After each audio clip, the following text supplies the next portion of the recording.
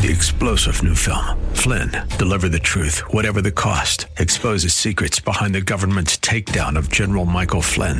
Flynn knew what the intel world had been up to. He ordered the first audit of the use of contractors. This set off alarm bells. He told the truth. He was the most dangerous person for Donald Trump to hire. They had to get rid of Flynn. Flynn, deliver the truth, whatever the cost. Available now. Watch it today. Go to salemnow.com. salemnow.com. Governor Ron DeSantis sends illegal immigrants to Martha's Vineyard. We take what's happening at the southern border very seriously, unlike some. A special master named in the Mar-a-Lago case. Judge Raymond Dearie, a Reagan appointee, as special master. A rail strike likely averted. And a tentative agreement must be approved by union workers. It allows workers to take time off for doctor's appointments and other scheduled events without being penalized. This is the Daybreak Insider Podcast. Your first look at today's top stories for Friday, September 16th. I'm Mike Scott. On Wednesday, Florida Governor Ron DeSantis followed through on his promise to send illegal immigrants to more blue states by sending 2 plane loads of migrants to Martha's Vineyard. The Florida governor proposed Delaware or Martha's Vineyard as a destination for the illegal immigrants, while his office explained that migrants may also be sent to other blue states whose governors endorse what they believe are blatant violations of federal immigration law. Back in November of 2021, DeSantis said dozens of migrant flights landed in Florida at the behest of the Biden administration, and he threatened at that time to send them on to Delaware on buses. This comes as Vice President Kamala Harris, who was put in charge of tackling the border crisis by President Biden, had a busload of illegal immigrants dropped off at the front door of her private residence in Washington, D.C. Breaking news for you. This has been a busy morning already. We are going live to pictures from Washington, D.C., and the latest report is that there have been immigrants by bus dropped off at Vice President Kamala Harris's residence. This is just outside her home. You can see from these pictures dozens, I would say more than 100. I don't know if there are multiple hundreds of people outside on the lawn there, but not a small number of people outside, not the White House, but Vice President Harris's home address. Harris became a lightning rod for criticism this week after she proclaimed that the southern border is secure. However, administration officials estimate that there is an average of 55,000 so-called gotaways each month of illegal immigrants who successfully make it to the country without being detained. Nicole Burley of News Nation explains that Texas Governor Greg Abbott hopes that busing migrants into northern cities will show how desperate the situation really is at the southern border. Potentially another contention between Governor Greg Abbott of Texas and the northeastern cities that he has deemed a home for those who have crossed illegally into the country, getting the attention of the federal government. That's what he says his intentions are, to make sure that they know exactly what border towns along our border with Mexico are actually dealing with. The inundation of people, a lack of resources. Washington, D.C.'s Mayor Muriel Bowser has now asked for the federal government to step in. They have not taken any action yet. Massachusetts State Senator Julian Cyr says the actions by GOP governors shipping migrants to other cities, in his opinion, is a political stunt. This is clearly part of a campaign, just the news that we were hearing earlier about another sort of stunt happening outside of the VP's residence. This is really about, using human beings, for a political stunt. There was no advance notification to any officials on Martha's Vineyard of the arrival of these planes, and no notification, to my knowledge, of anyone in Massachusetts about this. So this is a pretty wretched, awful thing that some folks are doing. Cyr claims that segregationists have used tactics like what DeSantis is using during the civil rights era. This is a really shameful tactic And there's a history of doing this. During the Civil Rights era, segregationists actually used a similar tactic in tricking black families to come to places like Hyannis in an effort to embarrass, northern states. We welcomed the people who came, the black families who came to Hyannis in the 1960s, and we're welcoming these folks now. But this is not actually about, having, states who are further from the border helping in the situation. If you wanted help, there'd be some level of coordination, some communication. This is an explicit political stunt at the expense of vulnerable people, and it's shameful and it's disgusting. However, DeSantis says that his state is not a sanctuary state, and he's simply sending illegal immigrants to states who are. We take what's happening at the southern border very seriously, unlike some, and unlike the President of the United States, who has refused to lift a finger to secure that border. And you've had millions and millions of people pouring across illegally, record amount of fentanyl coming into our country. It is absolutely killing Americans in record numbers. Of course, you have criminal aliens, but just the sheer number of people, it's not the way you run a country. Unfortunately, there's a lot of folks that come across. Where do they want to end up? A lot want to come to, because everyone wants to come to Florida. And so we've worked on innovative ways to be able to protect the state of Florida from the impact of Biden's border policies. And so that's involved a number of things. We've had different operations in the Panhandle where we've stopped human smugglers. There have been criminal charges brought. There have been drugs seized. There have been a whole bunch of things. But yes, if you have folks that are inclined to think Florida is a good place, our message to them is we are not a sanctuary state. And it's better to be able to go to a sanctuary jurisdiction. And yes, we will help facilitate that transport for you to be able to go to greener pastures. Since President Biden took office, the White House has repeatedly claimed the border is secure. Meantime, millions of illegal immigrants, with numbers hitting new and historic records month after month, continue to pour into the country, severely overwhelming border communities in Texas and Arizona. On Thursday, Russia threatened the U.S. once again, saying that if Washington supplies Ukraine with longer-range weaponry, America would cross a red line.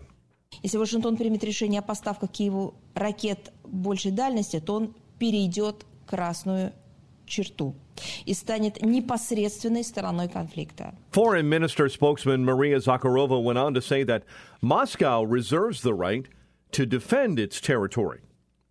Meantime, Ukrainian authorities have found a mass burial site of more than 440 bodies in the eastern city of Izium that was recaptured as Russia sent missiles into Ukrainian President Volodymyr Zelensky's hometown.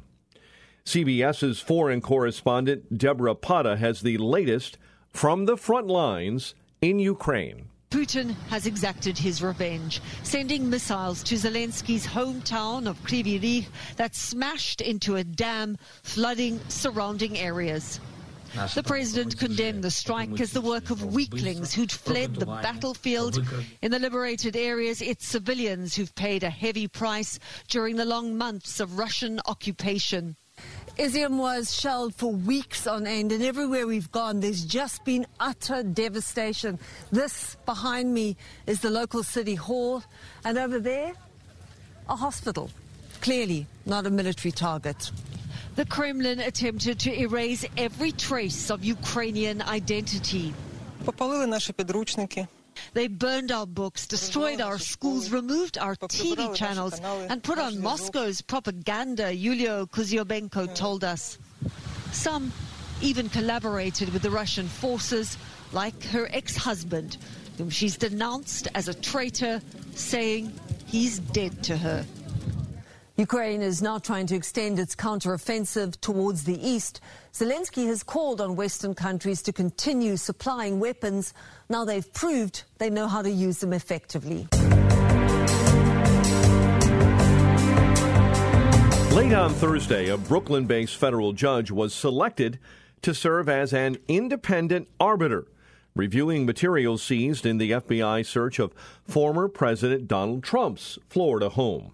Breaking news tonight in the many investigations into all things Trump. Judge Eileen Cannon has denied a Justice Department request to carve out access to 100 classified documents seized in the search of Trump's Florida resort home, and has appointed one of the Trump legal team's picks, Judge Raymond Dearie, a Reagan appointee, as special master. Senior Justice Raymond Dearie, a judge put forward as a possible candidate for the special master role by the Trump team, was endorsed by the DOJ. Jay Town, a former U.S. attorney, tells News Nation that he wasn't entirely surprised by Judge Cannon's ruling on the special master case. Am I surprised that Judge Cannon didn't overrule her order of 10 days ago? No, Dan, I'm not. And I thought that perhaps she would maybe give some access to those 100 records or so, those classified records to DOJ, and maybe if there needed to be some judicial process, have some in-camera review. But I'm not surprised at all that she didn't overrule herself tonight. And in fact, she, as you pointed out in the lead-in, she took a number of shots at the Department of Justice and sort of how they've conducted their business since the search at Mar-a-Lago. Town also says that, in his opinion, an appeal of that decision by the DOJ is not very smart. So if you're the Department of Justice and you're anxious to get going on this criminal investigation, and the appeal is going to take 60 to 120 days, and the special master is going to be done in 75, what good is it to then cause all these appellate delays when you're actually going to be able to start your investigation back up sooner? I don't disagree with General Barr's sort of summation that there is sort of a rain delay, as he said, in the appeal, and whether or not there's a charge down the road, I don't think this changes any of that. However, David Maria, former federal prosecutor, says that he believes the DOJ must appeal the ruling. I think the reason why the DOJ is going to appeal this, though, is the level of interaction that they're giving the Trump campaign, the Trump side and his attorneys in this process. It's letting them see everything that was taken, including ordering them to see all the classified information as long as the steps are met. That just doesn't happen. Cannon gave the special master a deadline of November 30 to finish the review of potentially privileged documents. The schedule puts the review ending after the midterm congressional elections. On Thursday, the Supreme Court denied a bid by Yeshiva University to block an LGBTQ student organization from forming on campus in a 5-4 ruling, and is sending the issue back to the New York courts. Supreme Court justices who dissented from the majority included Justice Samuel Alito, Clarence Thomas, Neil Gorsuch, and Amy Coney Barrett. In a 5-4 vote, Supreme Court justices have declined to block an order which requires Yeshiva University to recognize an LGBTQ student club. The Jewish University is in New York and had filed an emergency request with the High Court. They argue that complying with the order violates their religious beliefs. In the unsigned order, the justices said it would wait until the state court has made a final ruling on the case. Now, once that happens, Yeshiva could return to the Supreme Court for an appeal. Justice Sonia Sotomayor, writing for the majority, said that the application is denied because it appears that applicants have at least 2 further avenues for expedited or interim state court relief. Alito's dissent read in part, "I doubt that Yeshiva's return to state court will be fruitful, and I see no reason why we should not grant a stay at this time. It is our duty to stand up for the Constitution, even when doing so is controversial. The school will now need to go back through the New York State Court system."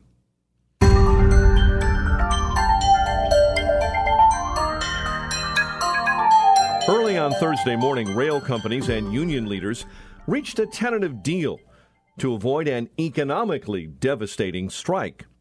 To the American people, this agreement can avert the significant damage that any shutdown would have brought.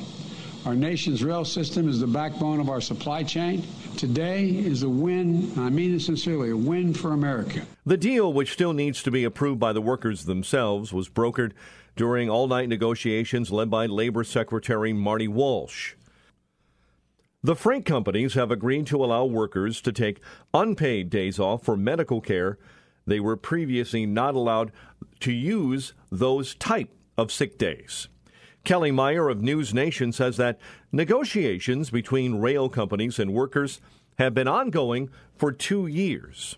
A collective sigh of relief here in Washington, but not only here, across the country, as they averted this potentially devastating shutdown. The Biden administration getting involved to broker this agreement over 20 hours of consecutive negotiations inside the Department of Labor, reaching an agreement between the rail companies and the unions. The Labor Secretary sharing this news on Twitter, saying the agreement, quote, balances the needs of workers, businesses, and our nation's economy. That tweet, you can see, was sent at 5 a.m. this morning, those talks going through the night. But really, these negotiations have been ongoing for more than 2 years.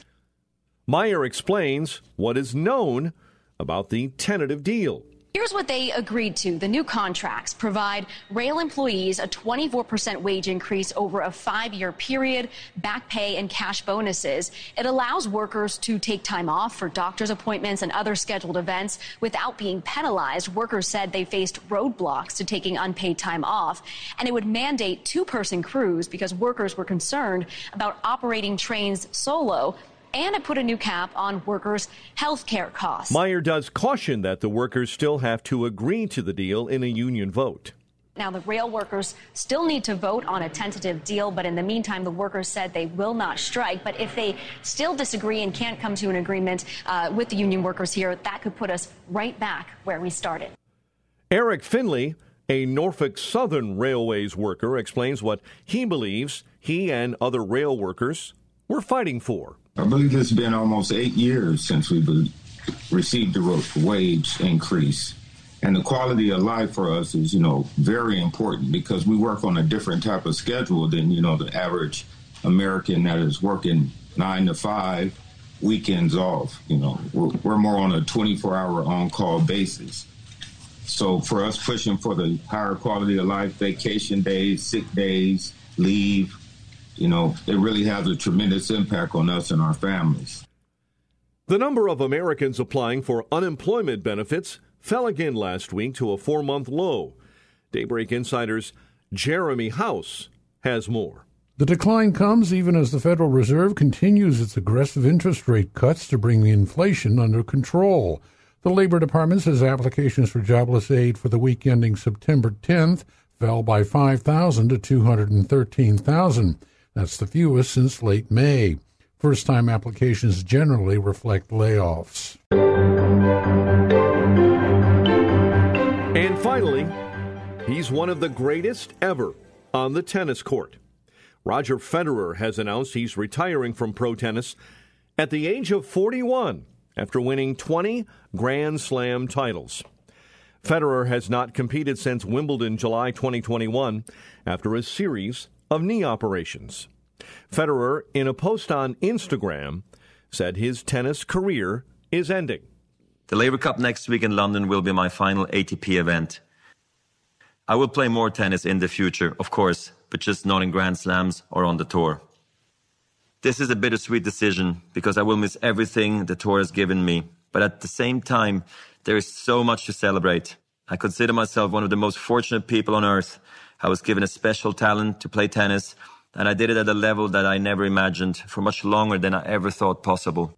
Federer went on to say he's had an amazing career. The last 24 years on tour have been an incredible adventure. While it sometimes feels like it went by in 24 hours, it has also been so deep and magical that it seems as if I've already lived a full lifetime. I've had the immense fortune to play in front of you in over 40 different countries. I have laughed and cried, felt joy and pain, and most of all, I have felt incredibly alive. The Surefire Tennis Hall of Famer says now is the time to retire from competitive tennis. As many of you know, the past 3 years have presented me with challenges in the form of injuries and surgeries. I've worked hard to return to full competitive form, but I also know my body's capacities and limits, and its message to me lately has been clear. I am 41 years old. I've played more than 1,500 matches over 24 years. Janice has treated me more generously than I ever would have dreamt, and now I must recognize when it is time to end my competitive career. The international went on to say that he's grateful for all the support he's received over his long career. Above all, I must offer a special thank you to my unbelievable fans. You will never know how much strength and belief you have given me. The inspiring feeling of walking into full stadiums and arenas has been one of the huge thrills in my life.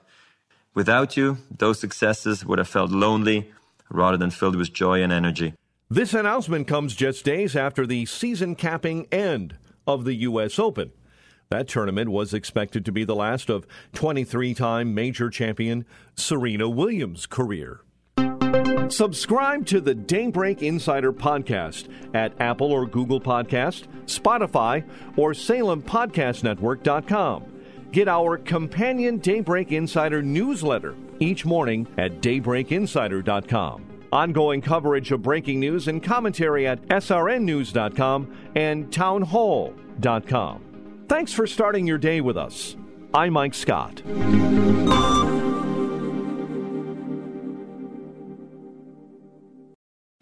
Three-star General Michael J. Flynn, head of the Pentagon Intelligence Agency, knew all the government's dirty secrets. He was one of the most respected generals in the military. Flynn knew what the intel world had been up to. He understood its funding. He ordered the first audit of the use of contractors. This set off alarm bells.